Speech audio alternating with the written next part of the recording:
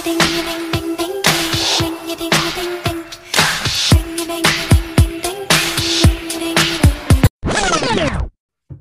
girlies, welcome to the third episode of Crisis Twink, the podcast where we ring the alarm about cultural emergencies.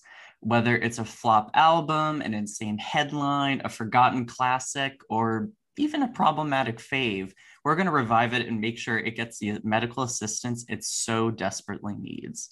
My name is Drew Haskins, and I am the only twink who can save a culture in crisis. Joining me today is dear friend and TV writer, John McDonough. Hi, John. Hi. Hello. Oh my gosh, how are you today? I'm good. We're living life. This pandemic is coming to an end hopefully soon, and I'm excited to see human beings again.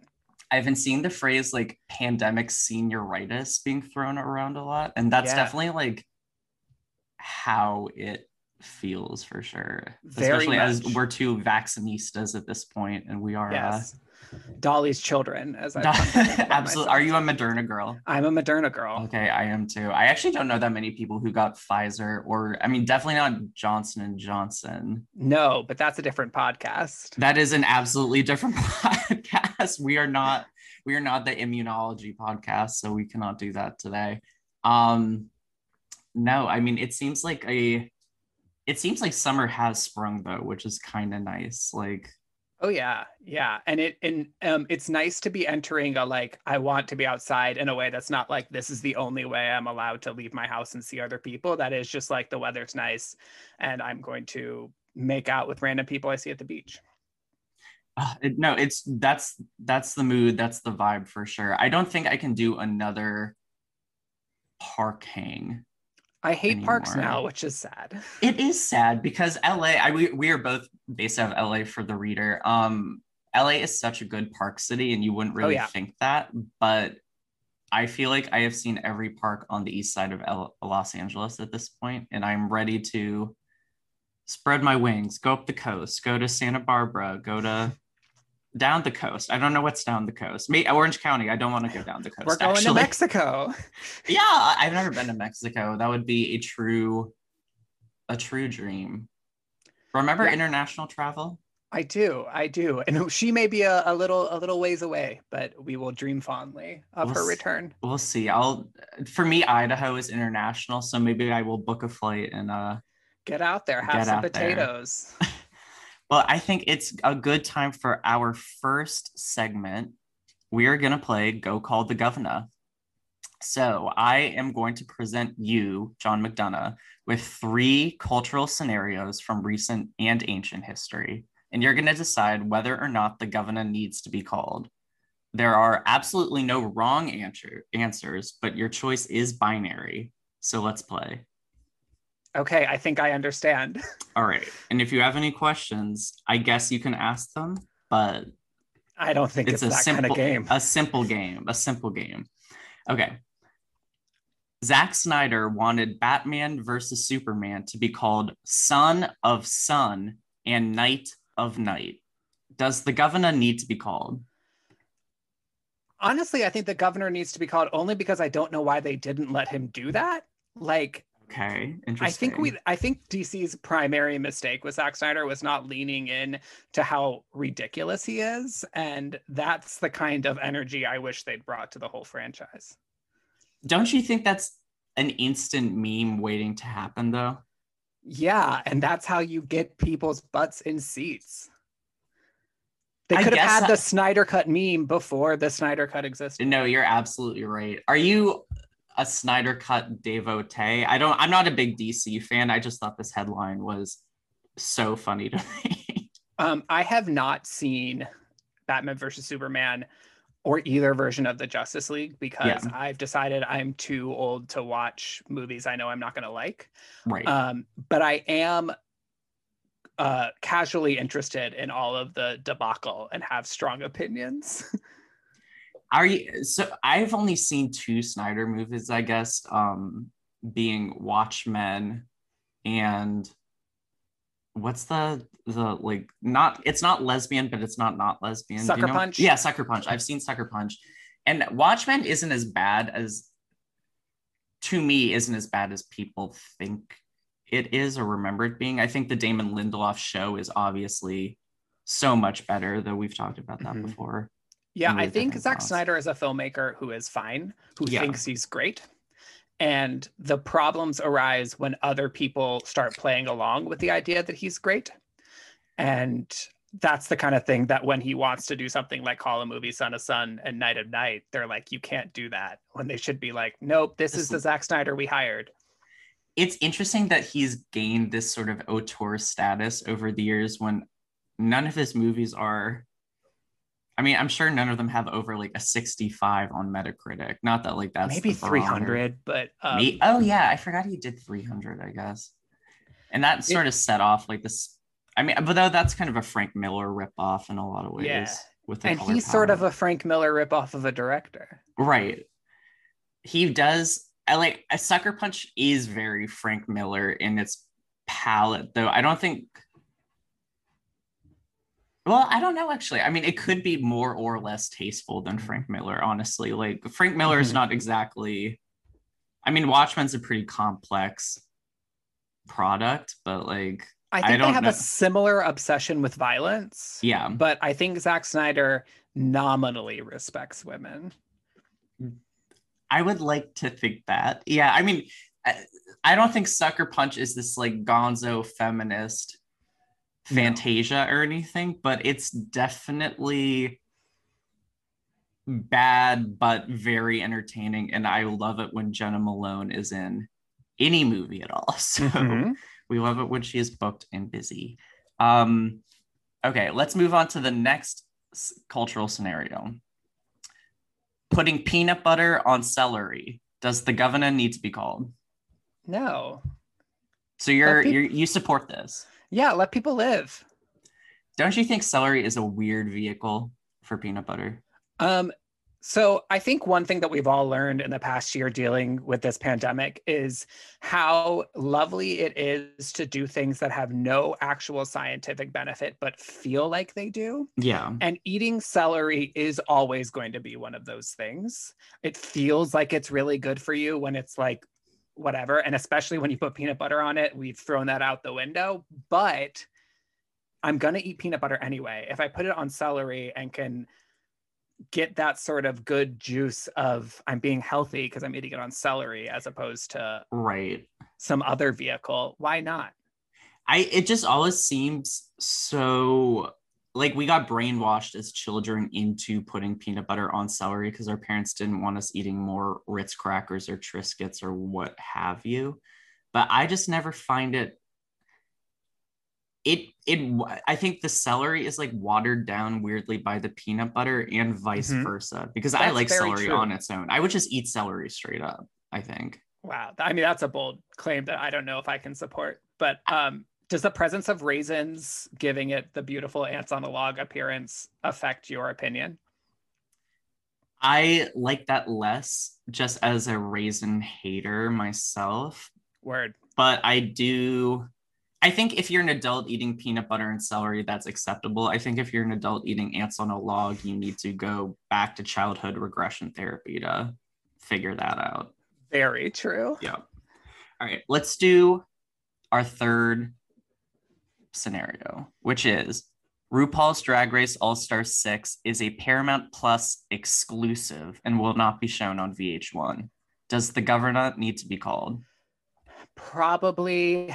I think maybe like a committee needs to be assembled to really look closer at this issue. Like, I'm not sure that it's a problem, but we definitely need to make sure it's not a problem.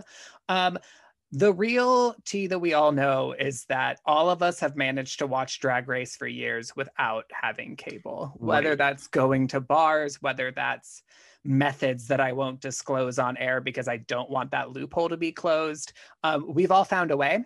And I think the same will be true of Paramount Plus being this way. Like, get a bunch of your girls together and take turns doing free trials and you'll get through it. But like, also, people probably deserve to make money off the content they create. And if their way of making that money is to get people to actually pay for a streaming service where you can also watch the rest of the series, that may be fine. So like, I wish I don't love that Drag Race is on VH1 and Drag Race All Stars is on Paramount Plus, and Yeah. Drag Race UK, Canada, Down Under, España are on Wow Presents Plus. I know it's Wow Presents, Mhm. but I think I'm fine with them choosing to use Drag Race to get to Paramount Plus. I just wish there was more consistency.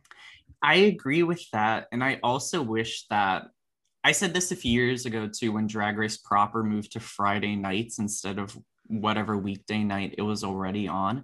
I Mm. kind of wish they would take gay bars into consideration again, Yes. just because I mean, most gay bars, I'm sure, are already paying for cable so they can show Drag Race and all that stuff. And when they moved it from whenever it was Tuesdays to Fridays, like that's one less day that a drag bar is going to have a ton of traffic. Right. They Like were people already are going going to to go get it to a on gay Friday. bar on Friday night anyway. People are going to go to Akbar. Like it doesn't matter on a Friday. On a Tuesday, who's going to a gay bar unless you have like a specific reason to? But now they have to pay for an additional streaming service on top of the cable just to get everything squared away. And the service is not that expensive from what I can tell, but Mm-hmm. I don't know, it just seems a little. It also takes the Yeah, appointmentness away from it too. Like, if Drag Race is dropping on Friday, it's going to drop at midnight or like 4 a.m. or whatever. And like, yeah, it's not like Drag Race is on at 8, come to the bar at 8. It's like the bar may say we're going to show Drag Race at this time, but you may have already watched it. I think it takes some of the appointmentness. And that's true both for people who like going to watch it at the bars, which is the ideal way to watch RuPaul's Drag Race, and people who like watching on their own. Like it is no longer a thing we're going to all watch together, or at least separated by the coasts. And doubly so, it's going to create more animosity about people tweeting spoilers. yeah, I agree with that. um I guess we're recording this the week that the season 13 finale is airing. Who do you Indeed. want to win? I think it's Simone, and it's not close. Yeah, But I see and appreciate the calls for a double win with Got Mick. I think Mick is an incredible queen and has had such a great journey, and I think she had the strongest performance in the penultimate episode, as much as that matters or doesn't. yeah, But I think that Simone is just so clear and strong in her character. And some of what's on my mind is I feel like Gottmik could come back to All Stars and show me a level of refinement that I didn't see now. I think Simone is there. Like it is a completed package, yeah. and it has been since she walked in the workroom. And I think it would be downright criminal not to give her the win. I think I agree with you pretty completely. I mean, I love Gottmik, like truly Mm-hmm. love Gottmik, and I think they were so consistent across this entire season. Yep. Didn't really have a lot of lows in the way that Simone did, but Simone really does seem like a queen of the moment, and Mm-hmm. her branding and aesthetic is so strong. Like she said, Ebony Enchantress the moment she walked into the workroom, and every single episode she reminded you of that. Yeah, it's really interesting how the difference between like track record and completeness feeling of the package. And like because yeah, Gottmik never lip synced, Rose only lip synced when she was in the top. Like those things are impressive, but at the same time, both of those queens feel like there's something to refine. Where even with Yeah, Simone's failings, I don't have that feeling towards her. And also, I'm so excited for Rose to lose and come back on All Stars with a chip on her shoulder and be insane. I think that's going to be a great run for her. I agree. I thought we were going to get more insanity out of her, honestly, just because I mean, like the rest of her drag lineage extended is like Jan and Alexis Michelle, who are both, so high strung, like to let's just say that. And Yeah. Rose was remarkably chill to the point where she was almost boring to me. Almost. Yeah. And Almost. she is the person who I am most interested to see. Like after watching yourself on TV all season and seeing how people reacted to you on TV all season, doing well, she hasn't really missed. Like, what is going to happen to your brain when they inevitably invite you to come back to this show and you inevitably say yes? I am excited to find out. She's either going to be an early out on some All-Star season, or she's going to get like Chad Michaels to the top, like just Mm-hmm. extremely professional, competent queen who deserves it, I Yeah. guess. Yeah. Which is always an arc I like seeing. I would love to see Candy Muse win an All-Star season. I will say that as America's number one musinista, I am Wow, you're who claiming owns an that. arrogant necklace I think bought from Candy Candy Muse. Muse might be America's number one musinista in a way that I admire and respect. If you're not high off of your own supply as a drag queen, I you're don't know what you're not doing it doing. right. Yeah. Yeah. I have like my feelings about Candy. I think she's incredibly talented. I'm so glad Mhm. she's on the show. She's been making good TV this whole time. I don't know why people are mad about that. Um, I sometimes feel about her that she, like, I don't know her, is my little sister that I want to be like, you don't have to always do it versus someone. Like, you're allowed to just exist in this moment. You don't have to like actively do things. But I still love her and think she makes great TV. And It's I incredible. also can't wait for her what will be historic All Stars one. Yes. On All Stars 12, she'll win the crown and win it twice. I don't know. I the past few seasons of Drag Race have been so RuPaul's best friends race to me Mm-hmm. that I do really appreciate the level of combativity, but also humor that Candy brings. Yeah, Like, I mean, the Tamisha and Candy fight to me was the most memorable moment peak. of the season. Yeah, I Though, think I this mean, that season was, has been that fight, some good talking heads, many of which came from Candy Muse, and then yeah, great runways, and that's really what this season has been. yeah. The performances themselves have not been especially memorable outside of, I thought this was a great Snatch game, Mm-hmm. but like, I don't need to see another Rusical or these No, like Honey I Shrunk the Queen, Henny I Shrunk the Queens, I'm sorry, was not for me either. hire good writers and like let them just be funny. Don't make them be over the top. Like there's camp that is not insanity. There's a way Yeah. to do sort of intentional camp or unintentional camp.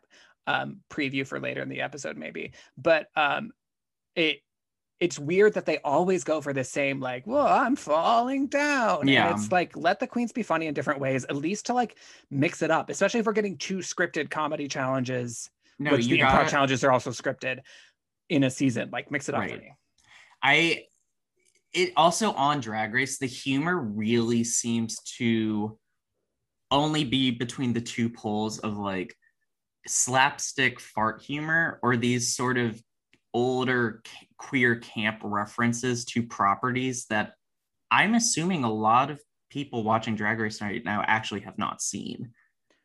Yeah. I mean, the Shantae, you stay sachet away being a reference is a thing that I think that there is a large group of Drag Race or not performers, viewers Yeah. that don't even know that's a reference. Like things have become like that's just a reference to a thing drag queens say, and it's like no, but it's also a reference to this. And all those like there were a lot of Betty Davis Mm-hmm. quotes and like Mommy Dearest quotes on this season. I mean, and every season of Drag Race that I guarantee 90% of the show's current younger skewing audience does not get.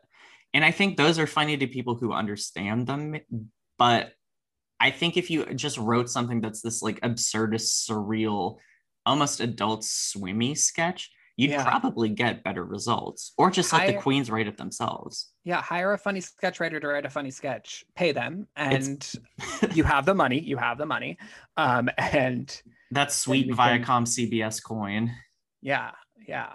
And also pay the queens to prepare their drag. And yeah, just like you have the ability to make this something more interesting and I'll just Yeah. mix it up. And like I don't need a Rusical next season. I honestly don't need a stand-up comedy challenge because I Mm-mm. find that it is such a specific skill that is Yeah. so different. I liked the one woman show version of it because it sort of it was really like, how are you on the mic? As opposed to specifically like, are you a good stand-up? But And you're showing creativity in the kinds of art that you do on a day-to-day basis. Like not every queen is like a comedy queen, a pageant queen, like that kind of shit. It's yeah, Like take Crystal Method last season. Like she does this sort of gonzo clown drag very well, and Drag Race as a show is not really constructed to show that. Yes. And I think the more opportunities to let people be themselves, also it will create a realm wherein we are not like, the thing about the roast that is particularly egregious to me, besides the fact that it's a stand-up comedy challenge and that's a specific skill, is like every roast, there are the same performers. There's the comedy queen who is supposed to excel and does. There's the comedy queen that misses a little bit, but it's probably fine. There's the person who is trying to be funny, but is actually super mean. There's the person who you didn't realize was funny and really shocked you. Like it's the same roles that get filled every time. And like the specifics of what's good or bad about those people change, but like it's always that, and it just leaves you very like, I've seen this episode before, I would like to see a different episode. And especially if you're doing 10 seasons of Drag Race per calendar year, like you need to shake up the formula a little bit. But well, we're talking about another flawed show today. What is the cultural emergency you are bringing to the table? I'm giving this sort of the subheading of how do you solve the problem of Joss Whedon. I think there's sort of two pieces of this. There's the now and the before. And it is legitimately challenging in a world where we are finally seeing people face consequences when those people are people whose body of work is respected. Yeah. And I think Joss Whedon is a very interesting case in that you kind of have all of the versions of it. You have the property that is beloved and it's probably deserved. You have the property that's beloved and has aged poorly. And you have the work he's trying to do now that just doesn't have the same magic, or maybe just that magic isn't for this moment. Right. And I find it a really fascinating, messy puzzle. So describe your relationship with Whedon's works. Like what was your gateway and where did you go? We started with Buffy, I think, like many people did. There is a generation of television writers, especially genre television writers, of which I am, who will say that a lot of the reason they write television now is because of Buffy the Vampire Slayer. And I am one of those people. I'm not ashamed to say that even now. Buffy was hugely important to me as a young person. I loved it. And then from there kind of spread out into Angel, and I watched Firefly and like adored it, and watched Dollhouse, which no one did, but I did. And kind of after he left television, I think my relationship with him changed a little bit, just in terms of, I don't think he sparks as well as a feature director as he did at the time. And then now it's really interesting to be able to look at him returning to television and be like, is it that he doesn't spark as well, or is it that I'm not interested in what he's selling anymore? Right. And then also like Joss's flaws to some extent have always been readily apparent. And it's interesting now, though, to look at them like knowing that thing that made you feel icky is icky. Like that was a correct instinct, what you were responding to on the screen. And like, what do you do with it is a really complicated feeling. So the show that's precipitating this conversation today is The Nevers, which is his new HBO venture that he created, directed, and wrote most, if not all, of this first chunk of 6 episodes that's being... I think some other people wrote the scripts, but I think he's the director for maybe all 6, at least these first 2, and was actively the executive producer of the program.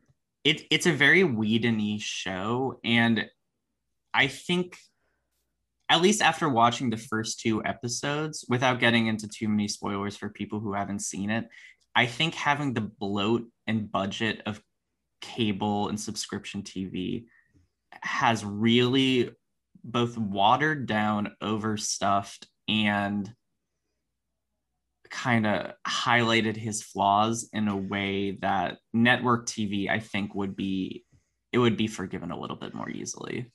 The 42-minute runtime of a network television show is a double-edged sword, because it makes you like, it is limiting, but it also like forces you to make some choices. And there's so much in this show that is like, there was a good scene in here, you just stayed in it too long, or you got so obsessed with this, or I actually didn't need another round of shots of all the people acting. Like, and I think that the runtime is doing him a disservice in many ways. And I think that's a problem endemic to a lot of HBO shows, and in particular, I think The Nevers is being set up as a very explicit Game of Thrones successor, which is wild that that's what they thought they were getting. Yeah, especially, I mean, because I don't remember the names of the Benioff and Weiss, those are the Game of Thrones guys. Yeah, they are very different sorts of creators than Whedon, because Whedon, I mean, talking about auteurs, like he's as close to a TV auteur as we have. Well, that's right, like a thing that is kind of true and kind of not. Like, the thing I will say about this show and any television show, and is the sort of like, is it weird for me to go back and watch Buffy now? Should it make me feel gross? Is that television is made by a ton of people. And that's true in movies too, but it is more true in TV. And especially like at the height of Whedon, he had 3 shows on the air. Like he was not, there were other voices in the space that made those shows what they were and helped sort of contribute, and people who he's continued to work with. Yeah. So like, and it's the thing about the Nevers now, like, I think it's a legitimate ethical question to say, knowing what I know about Joss Whedon, is this a show I'm willing to watch? And A, he's no longer on it, which we'll get to, and B, other people were creative voices in the show. And I think some of the more successful creative voices in the show were not Joss's voice. Yeah. And like, it is, this show, The Nevers, is very interesting to me because it is just so him. It is everything he does well and everything he does poorly. And has billions of dollars, not billions. Yeah. But, an insane amount of money. And I do like the production values of it. And I mean, I'm not a big steampunk guy just as a concept. I do think it veers into tackiness so often. And I really cannot think about it without thinking of those Portlandia sketches about the steampunk convention at like the airport hotel. Yeah. But he does add a big sense of wonder to the show. And I think the Victorian setting actually works with the story he's trying to tell very well. And the acting's obviously superb. I mean, so far, a thing I have realized becoming a writer myself, and also just like with a more adult eye looking at Whedon's work, is that one of his great skills, and whether this is him or working with good casting directors, is he is a very, very good caster. He has a unique talent of, there are like some Joss Whedon roles should not work, but he finds these incredible actors who are super charming, who can sell it.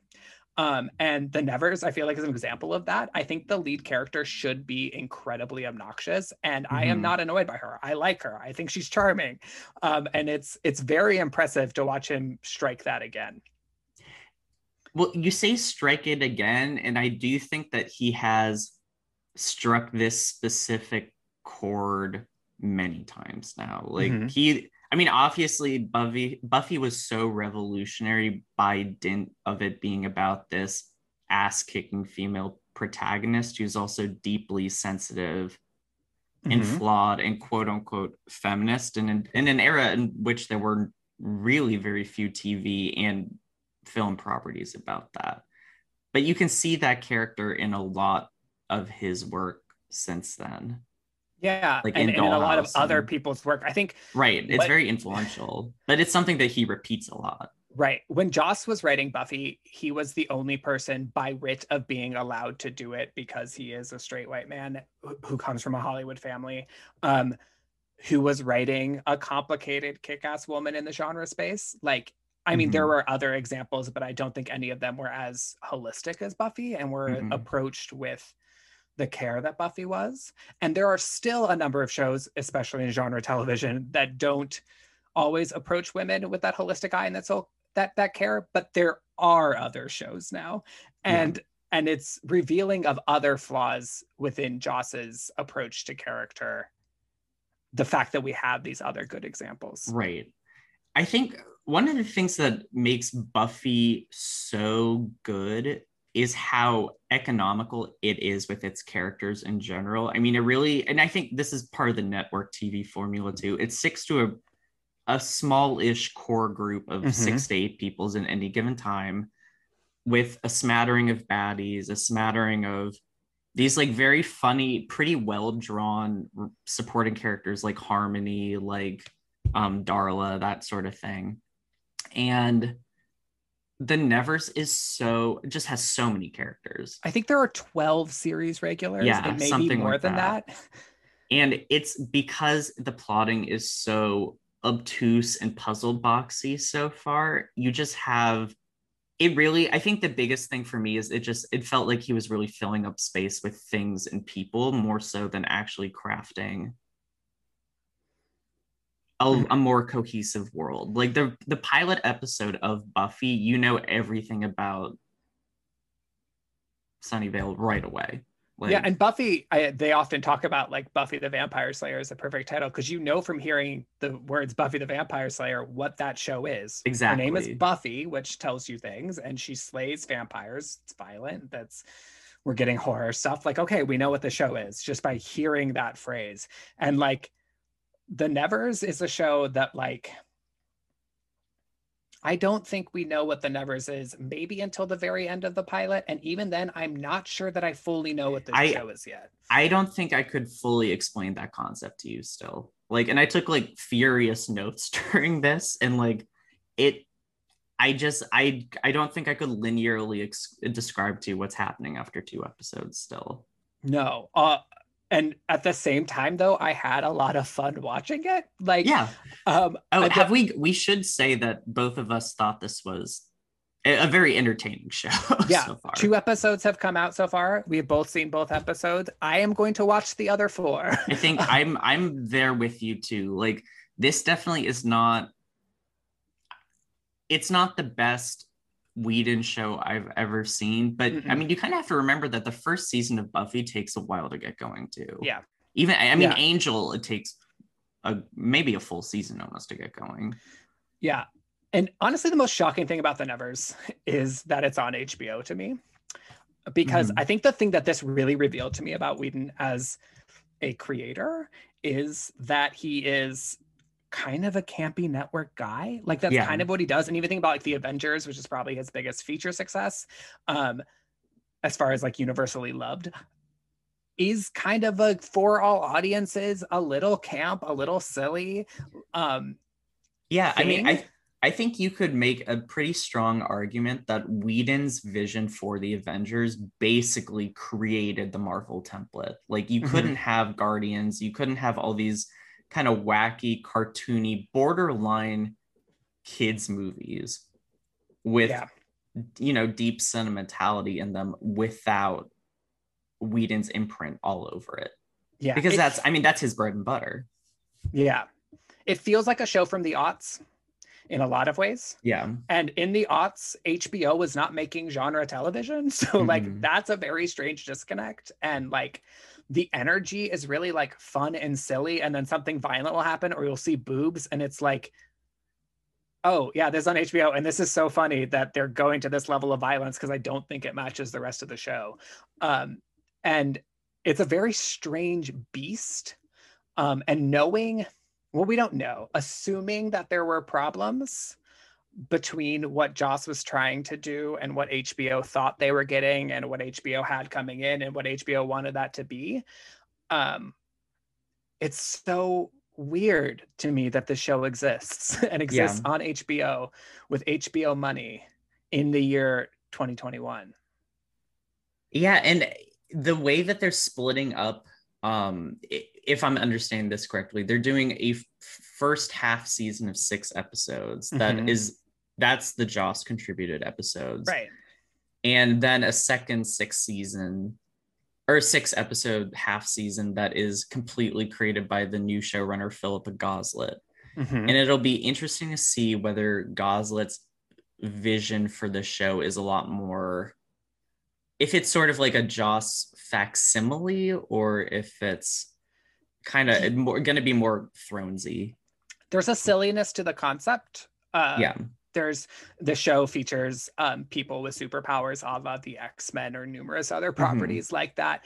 And some of those powers are goofy and in a way that I appreciate, but Yeah, there's not only so far you can move away from that. I think that's one of my big problems with the shows is how conceptually not sketched out a lot of these powers are. Like I could not tell you after 2 episodes exactly what Amalia True's powers are. Excuse my sirens outside, by the way, guys. I live between 2 hospitals. We may edit this out or not. We might not edit this out. Who knows? But Don't like say Amalia, anything compelling. it's tough to have your central protagonist be such an enigma. And after she 2 episodes. That's sort of what I was getting at. Like, I don't think she should work. Her powers are confusing. Her demeanor is not particularly like grab onable because she is often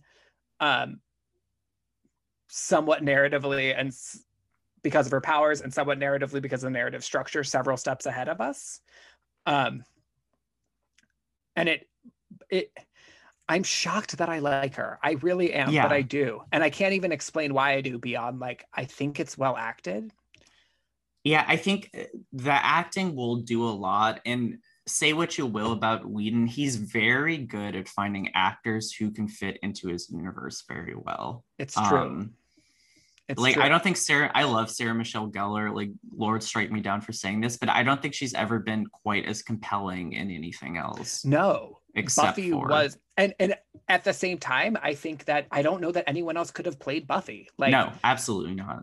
It was this weird magic, and every single role, like Captain Malcolm Reynolds and Nathan Fillion. I don't think Nathan Fillion is charming. God, don't strike me down. No, but he's charming in Firefly. It works. The character works, and like there's so many times where you've gotten this actor Joss Whedon combo that's just like, it's magic. Yeah. I mean, and he's great with like David Boreanaz, honestly, I would also put in that category too, though. I like Bones. I'm a Bones head, and I think he's perfectly charming in that, but he's so good at giving just this, like, what could be a very stock, like, brooding loner type.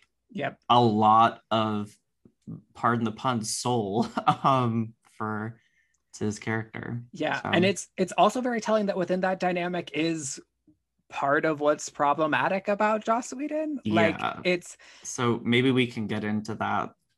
I think there are 2 sides of this. There's what's on the screen in the Nevers, and then there's sort of background stuff. So talking about the Nevers, like I said earlier, it's everything that's good and everything that's bad about Joss Whedon. Part of that badness is, I think, the way that the show has people of color in it. They are all pretty minor, and they're all very like archetypey feeling.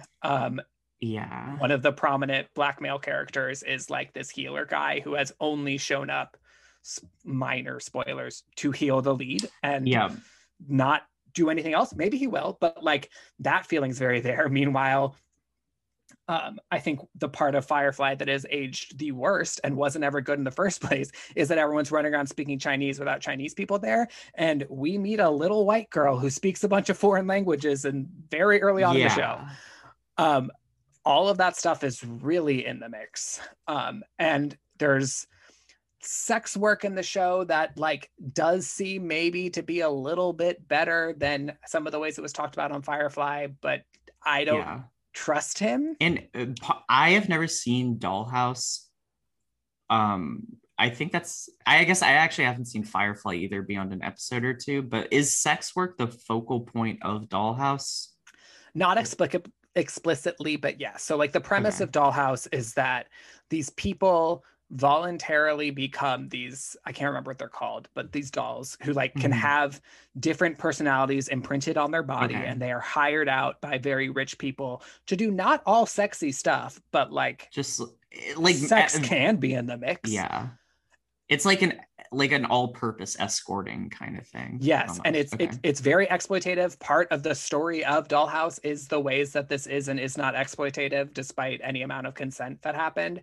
And it's not handled well in Dollhouse, because you can tell me that you think these people are being exploited, but you're also asking me to come along on their fun jobs. So Right. it's I don't think it's as bad as that, but I don't know that I can say for sure yet. We're going to take a quick break and we will be right back. And we're back. Yeah, I mean, so the thing I would say overall is that the things that have not always been great about Joss's work continue to not be great. So far, pregnancy hasn't been a plot point in terms of a woman's value, but maybe it's coming. But I think the real power that stretches over the whole show, regardless of its quality, is the creator himself and what we now know about him / maybe always should have known about him. Yeah, it's been sort of a slow burn because I remember back in, I guess, right in 2017, late 2017, at the height of the big initial Me Too wave, Joss Whedon's wife came out with this very well-written, ex-wife at the time, Kai Cole, came out with this very well-worded letter about how abusive he was and how his feminist values were basically a cover-up for extremely toxic on-set and private behavior. Right. And like even going back to Angel, when Charisma Carpenter, who played Cordelia on the show, left Angel, all of the facts of the case were basically available to us. We know she got pregnant. We know the pregnancy on the show was very strange. We know the character who was super important was suddenly not acting like herself and then off the show. Like all of that was known. And in that moment, I can say myself, I was a teenager, but like watching as a fan, like didn't feel good. It felt a little weird, but like didn't know exactly what to make of it beyond like, I feel like this was a bad narrative choice. So I think what Joss Whedon demonstrates, and especially what is happening now, is there's this sort of multi-layered thing happening with Hollywood creators, especially, but kind of across the country, where like Me Too happened and we had this reckoning about sexual harassment, but it was just about sexual harassment. Like it was just about women being made to feel uncomfortable in their workplace and or explicitly harassed, raped, etc.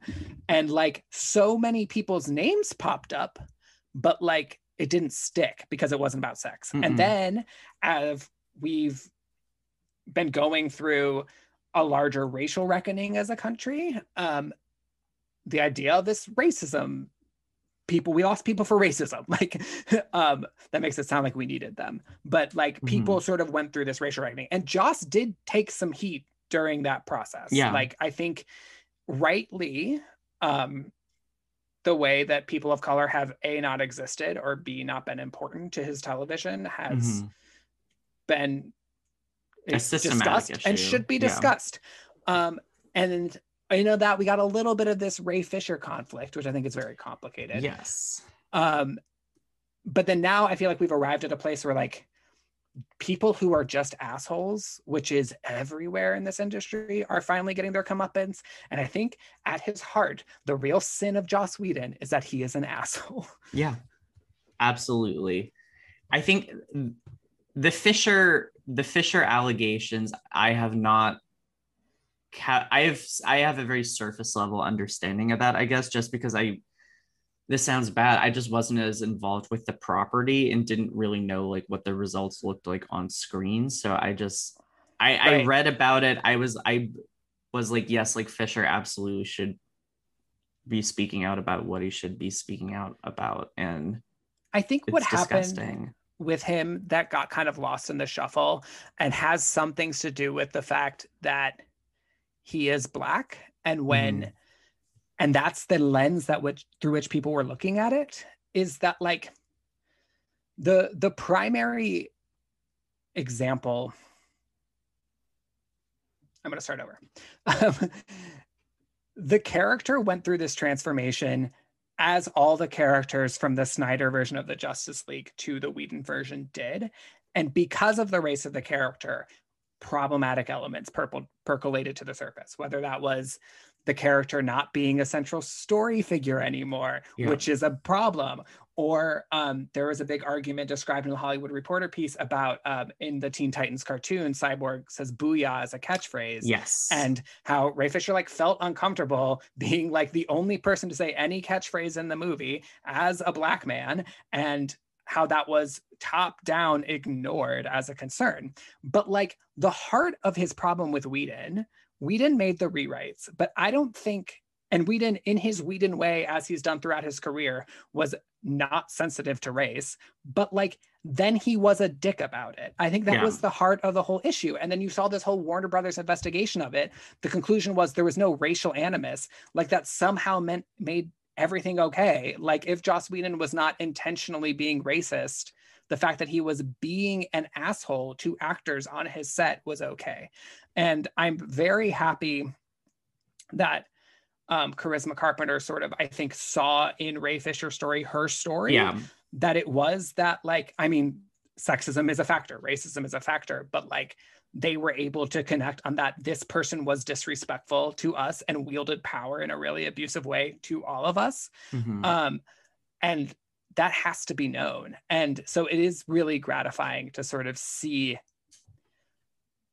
we're not giving Joss a pass because he's this feminist icon or because he's not trying to be racist. The fact of the matter is he is unacceptable to people in the way he engages with the people he works with, and that has to be weeded out. One of the really dark allegations against him that really chilled me was Michelle Trachtenberg's story about how, I guess she was 15 when Buffy filmed, and someone on set said to her that Joss wasn't allowed to be alone in the room with her, which is upsetting. Very upsetting. Those are a simple sentence that says an essay. Like, it's the thing I kept thinking about as these Buffy things, both Michelle Trachtenberg and Charisma Carpenter, is like, as a series regular on a television show, you're not all powerful, but you have some amount of power. And like Michelle was 15, so like had no capacity to wield the power on her own and needed people to be wielding it for her. And it seems there was some element of trying to protect her without actually trying to address the situation. But like Charisma Carpenter was the second lead of Angel. She had power. Yeah. And even then, he found every chance he could to put her down, to make sure she knew the pecking order, and then cut her out when she did something he didn't like. So what was he doing to the people who didn't have power? Yeah. Which all of his assistants, I can't imagine, all of like lower level writers. And it's interesting because he has this like cabal, sounds so dark because I don't want to like, I don't know anything bad about any of them, of writers who have sort of followed him throughout all these different projects. But like must have been also privy to some of this stuff. And it's bleak to think about beyond the people who have the power to push back and the platform to now tell their story, who was ignored and who else was sort of abused along the way. Yeah, I can only imagine that there are going to be more PA stories, more crew stories, more writers' room stories about all this as time goes on. But I also think it's important to not make any assumptions about who knew what or when they knew it. Full disclosure, I have worked with one of Joss's brothers who like who has worked with Joss in the past. And there was this weird like energy going towards Jed Whedon and Zach Whedon are two television writers who are brothers of Joss Whedon, towards them, either because they knew Joss or because they're his brother. And like this assumption that them or Jane Espenson, one of his longtime collaborators, or Douglas Petrie, Jane Espenson and Douglas Petrie are both on the Nevers, like that these people must have known something. These people must have been allowing this to happen. And like, I think it's not fair to make any assumption about them. But I think it is fair to assume that there are people who haven't gotten a chance to tell their story yet. And to say kind of categorically, like, we don't need Joss Whedon to be making television anymore. And it's clear that he doesn't respect people enough to wield that level of power. Yeah, I agree with all that. So how do you think the Nevers can exist on its own, and I guess how can we like fix it going forward? I mean, I think there's an easy one there in that having Joss gone will Yeah. at least allow the property to stand on its own terms. Knowing what I know now about Joss, I would not have watched this show if he had not already left it. Mm-hmm. I don't know if that would have changed in the future. And I don't even know that's 100% fair because, like I said, other people contributed to it Right. and deserve their jobs and to have their work recognized. But it is good that he is not on anymore. And the circumstances of that are unclear. There's a lot of, I think, Hollywood PR speak that can mean any number of things in the mix. HBO has said that they didn't get any complaints about Whedon's conduct on the Nevers. Right. Which, That's how do we trust these big companies to do their own internal investigation and right. audit Like anyway? maybe who's the PA on the Nevers that maybe was getting jerked around. And Right. also there's the reality that the people who are on the show are either not big enough stars to be wielding power or almost like established enough that like I don't need the Nevers. Like Yeah, so that's certainly true. I mean, the two biggest stars, or three, I guess three big stars of the show, who aren't even the main characters, are Olivia Williams, who was already on Dollhouse, kind of knows Joss's yeah. whole shtick at this point. Nick Frost, who exists in his own comedy career outside of this show, and James Norton, who's definitely a Who, to use like Who Weekly parlance, but like has been in enough things and it has a recognizable enough face that he'll be fine after this with or without the show. I'd throw Dennis O'Hare into that. Oh yeah, just as someone who like always works, but all those people, and this was probably true of Olivia when she was on Dollhouse, like there's no point in Joss fronting with her. Like she doesn't need it. And like the thing that you can see about Charisma Carpenter, like Buffy and Angel were her career at that point. Absolutely. And Michelle Trachtenberg was being a young actress. Like it's clear the way, and Ray Fisher was a total his big break. Yeah. So there's a way that like his targets were so clearly people who like this very specific, like you might have some smidge in thinking that you're important and I want to make sure that goes away, which tells me that like I don't think the show has been on long enough for him to start playing that with any of the actors based on their level of fame. And like while they were shooting, no one knew who they were. And that there probably is a few people who were working on the show that maybe did face this that just haven't come forward yet. But it is good that he's gone. It is clear that HBO, like they were shooting it during the pandemic, which is its own set of challenges, but it is clear that it was not a smooth, easy production. And maybe that was just that it's a period piece with a lot of special effects shot during a pandemic and a million cast members. Yeah. But like, I think it's also really likely / possible that there was some disagreement between Joss and the network about what this show was going to be. And who knows the ways that he was taking his anger out about those disagreements. But good news is he's gone now. We don't have to worry about it. I'm going to be very interested to see how Philippa Goslett and the writing team fixes, like to use an example, a character like Malady, who is not working for me at all. A classic so Joss Whedon crazy girl character. Yeah. She's Drusilla. She's that. Yeah, and there's no deviation from it. I don't think even the acting there is exactly what Juliet Landau was doing on Buffy. And she's had one scene in 2 episodes where I understood anything she was talking about. It's just nonsense for nonsense's sake in a show that already is a lot of nonsense, for lack of a better word. Like there's just no refinement or clarification of any of it so far. And I think obviously with more episodes, that problem will hopefully mitigate itself a little bit. But I think the biggest thing they can do is just chop off 4 main characters. Yeah, I think And the thing that's so interesting about this show, like quality wise, I think the problems really come down to simple like writing. yeah, Like it's scenes are too long. Like get out of them. It's where like these people have all been standing around for 5 minutes and just talking. Like, please, please give me something else, which like a different writer is going to do differently. Joss loves people standing around talking. On yeah. network TV, he didn't have the time to let them do it for 5 minutes. Now he does. Philippa hopefully doesn't have that problem.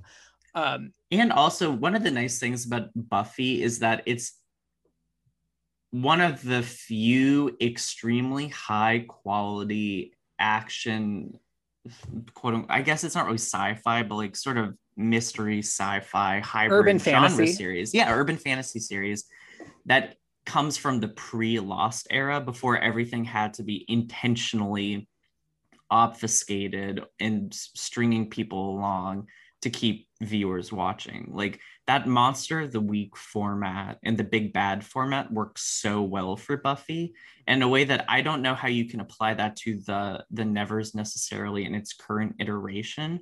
But I can see a show in which a good version of this show that does incorporate at least some of those structural elements to keep things humming along. Yeah, Pretty but at the well. same time, like I don't want this show to lose its weird. Like, Yeah, I agree. I think I am liking the fact that this show is being given HBO money that doesn't have to be like hoity-toity prestige. This is not hoity-toity prestige, Yeah. and I'm having fun with that. There is a twist at the end of the first episode that is sort of wildly bonkers to me, and Yeah. like I am excited for that show. Yes, I need to see where that thread is going. But I do think it must be said though that I think Game of Thrones set the template that genre does in a way equal prestige right now. They're the most high budget shows that are going. And I think you could argue too that like Peter Jackson's Lord of the Rings also sort of did this too. But like Game of Thrones got so much critical acclaim, so many awards, that doing a high budget show like this, or I don't know, the upcoming like Circle of Time and the TV version of Lord of the Rings, like those are going to be also expected to be critically acclaimed awards contenders. And I think the Nevers was in a way sort of designed to do that. I think what the Nevers does that those shows don't, with the exception of Lord of the Rings, is like the Nevers is a lot of fun. Like it's silly. Yeah. It's like it is humor. And we have real moments of tenderness like multiple times an episode. Like there's sort of a niceness to it.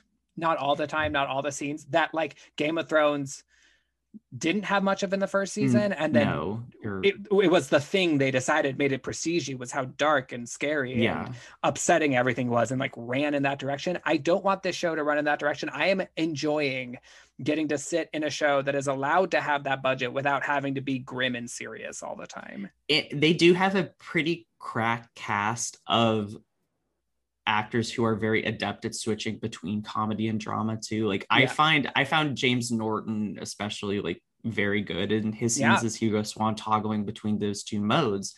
I do have a sneaking suspicion almost that HBO does not want the humor in there, which is part of the reason why the Joss I think that is the baby that's gonna go out with the bathwater in a way that bums me out. Like because I think that the problems that exist in the show right now, there's a lot of people calling it mediocre in reviews, and I don't actually think that's true, and I don't think it's fair. I don't think it's always good. I do think it's always trying stuff.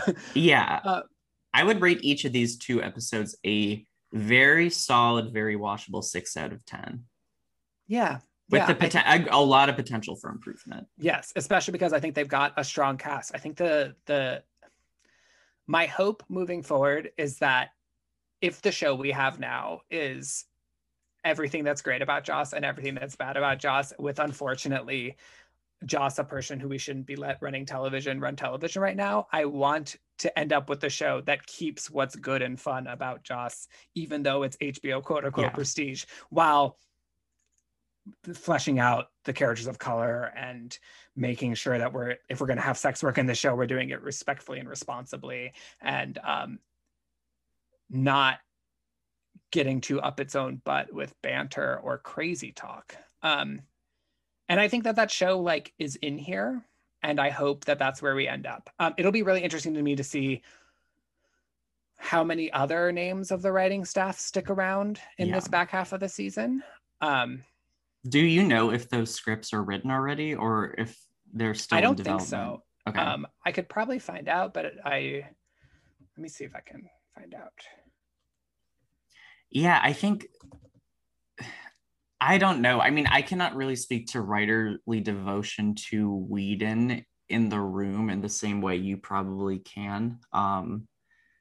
I mean, HBO does have a reputation for paying their writers a lot more than most other studios. So like it still seems like a pretty sweet gig, all things considered, though a lot of these people are very established TV writers who have been working for 25 years and probably don't necessarily, they have the resume to actually be able to choose their projects. I mean, it's a sweet gig for someone like Jane Espenson to be getting executive producer money without having to showrun the show.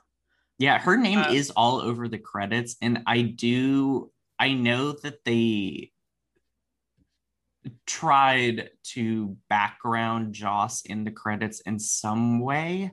It's real rough at the end of the first episode. When you look at it, it's like directed, created, executive producer. Like, I don't know. I mean, he just has such a total vision of this show.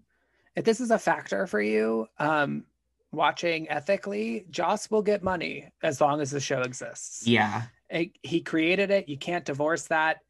And arguably, if they want to keep making the show, he is owed that money, regardless of how bad a person he is. And if that's a deal breaker for you, don't watch the show. But it'll be interesting to see how it goes forward. And like my big thesis statement about Joss and about these things as they happen and as they will continue to happen is that, like, especially with television, it takes so many people to create this.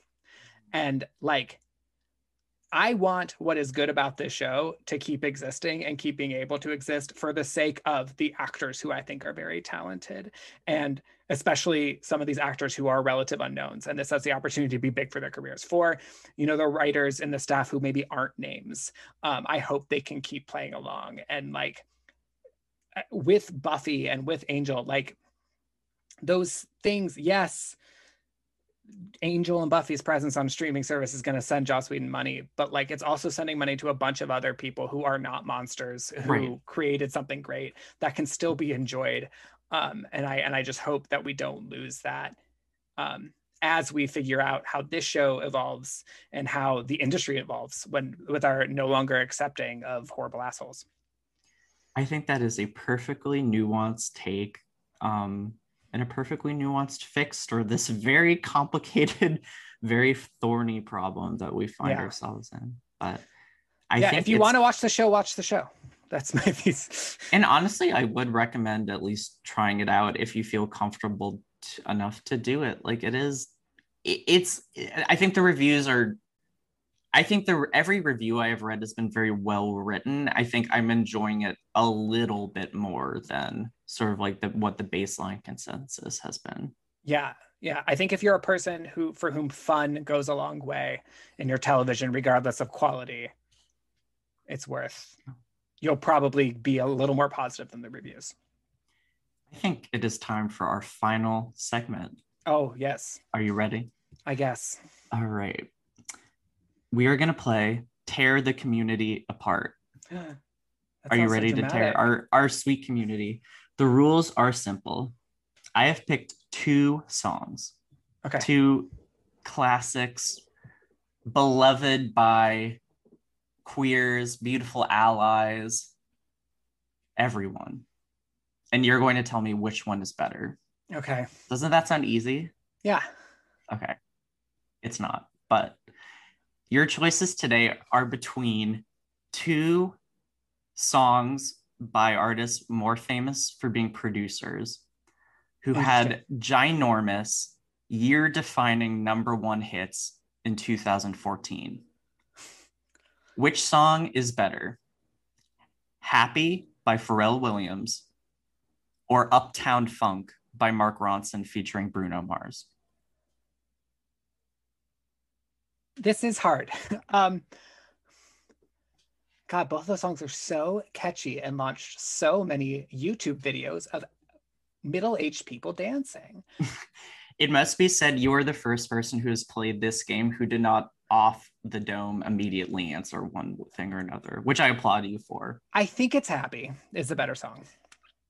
Interesting choice. I'm like thinking through it in my head. Maybe I'm changing my mind. I'm like trying, because I feel like they both have in common like a very strong hook chorus that was in a million commercials. Very sticky. And so I'm trying to like go into the rest of the song and wrap my head around not just the cultural impact or the like part that gets stuck in your head, but the whole piece. And there's something about Happy's verses that I find sort of like interesting in a way that I don't 100% do about Uptown Funk. Maybe I'm changing my mind.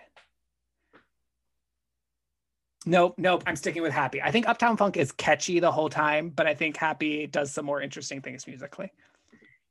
I think I agree with you. I think we are maybe in the minority of public opinion on this. I'm sure.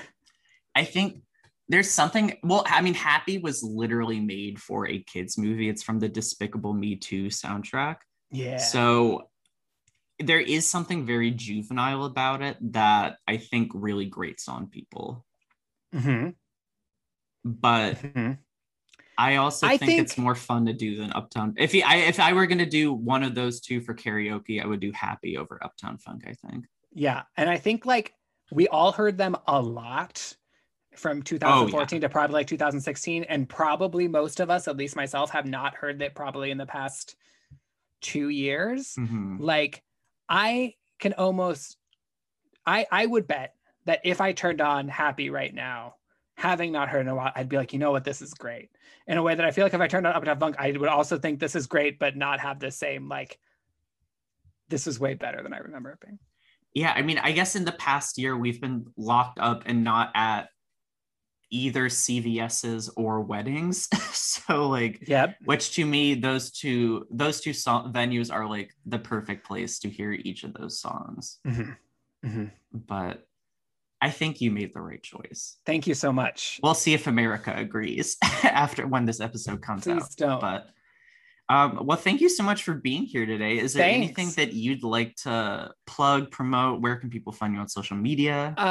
I tweet more than anything. I'm John X McDonough, McDonough on Twitter.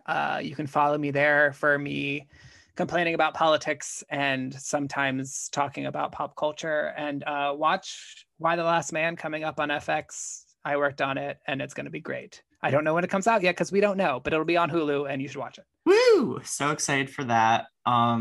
We love a Diane Lane enterprise. It is like now a great moment of my life that I sat through a sexual harassment training with Diane Lane. A true dream. And that's why everyone listening to this podcast should come work in Hollywood right now. So you get to have experiences like that. There's too many people. Stay away. You also have to work with assholes. Right. Like me, who you can find at Twitter at FKA Pigs with a Z, and on Instagram at Drew Haskins, both with Z's instead of S's. And subscribe to Culture Pig at substack.com for fun cultural musings and writings. And also, please rate, review, like, and subscribe to this podcast. And I have to do this episode. Big shout out to my creative director and artistic director, John Boone, for doing the logo to this podcast. He is a king of men, and he has a gun in my head right now. So I am going to go log off. But thanks again for being here, John. Thanks. It was And fun. until next episode, guys. Bye. Bye.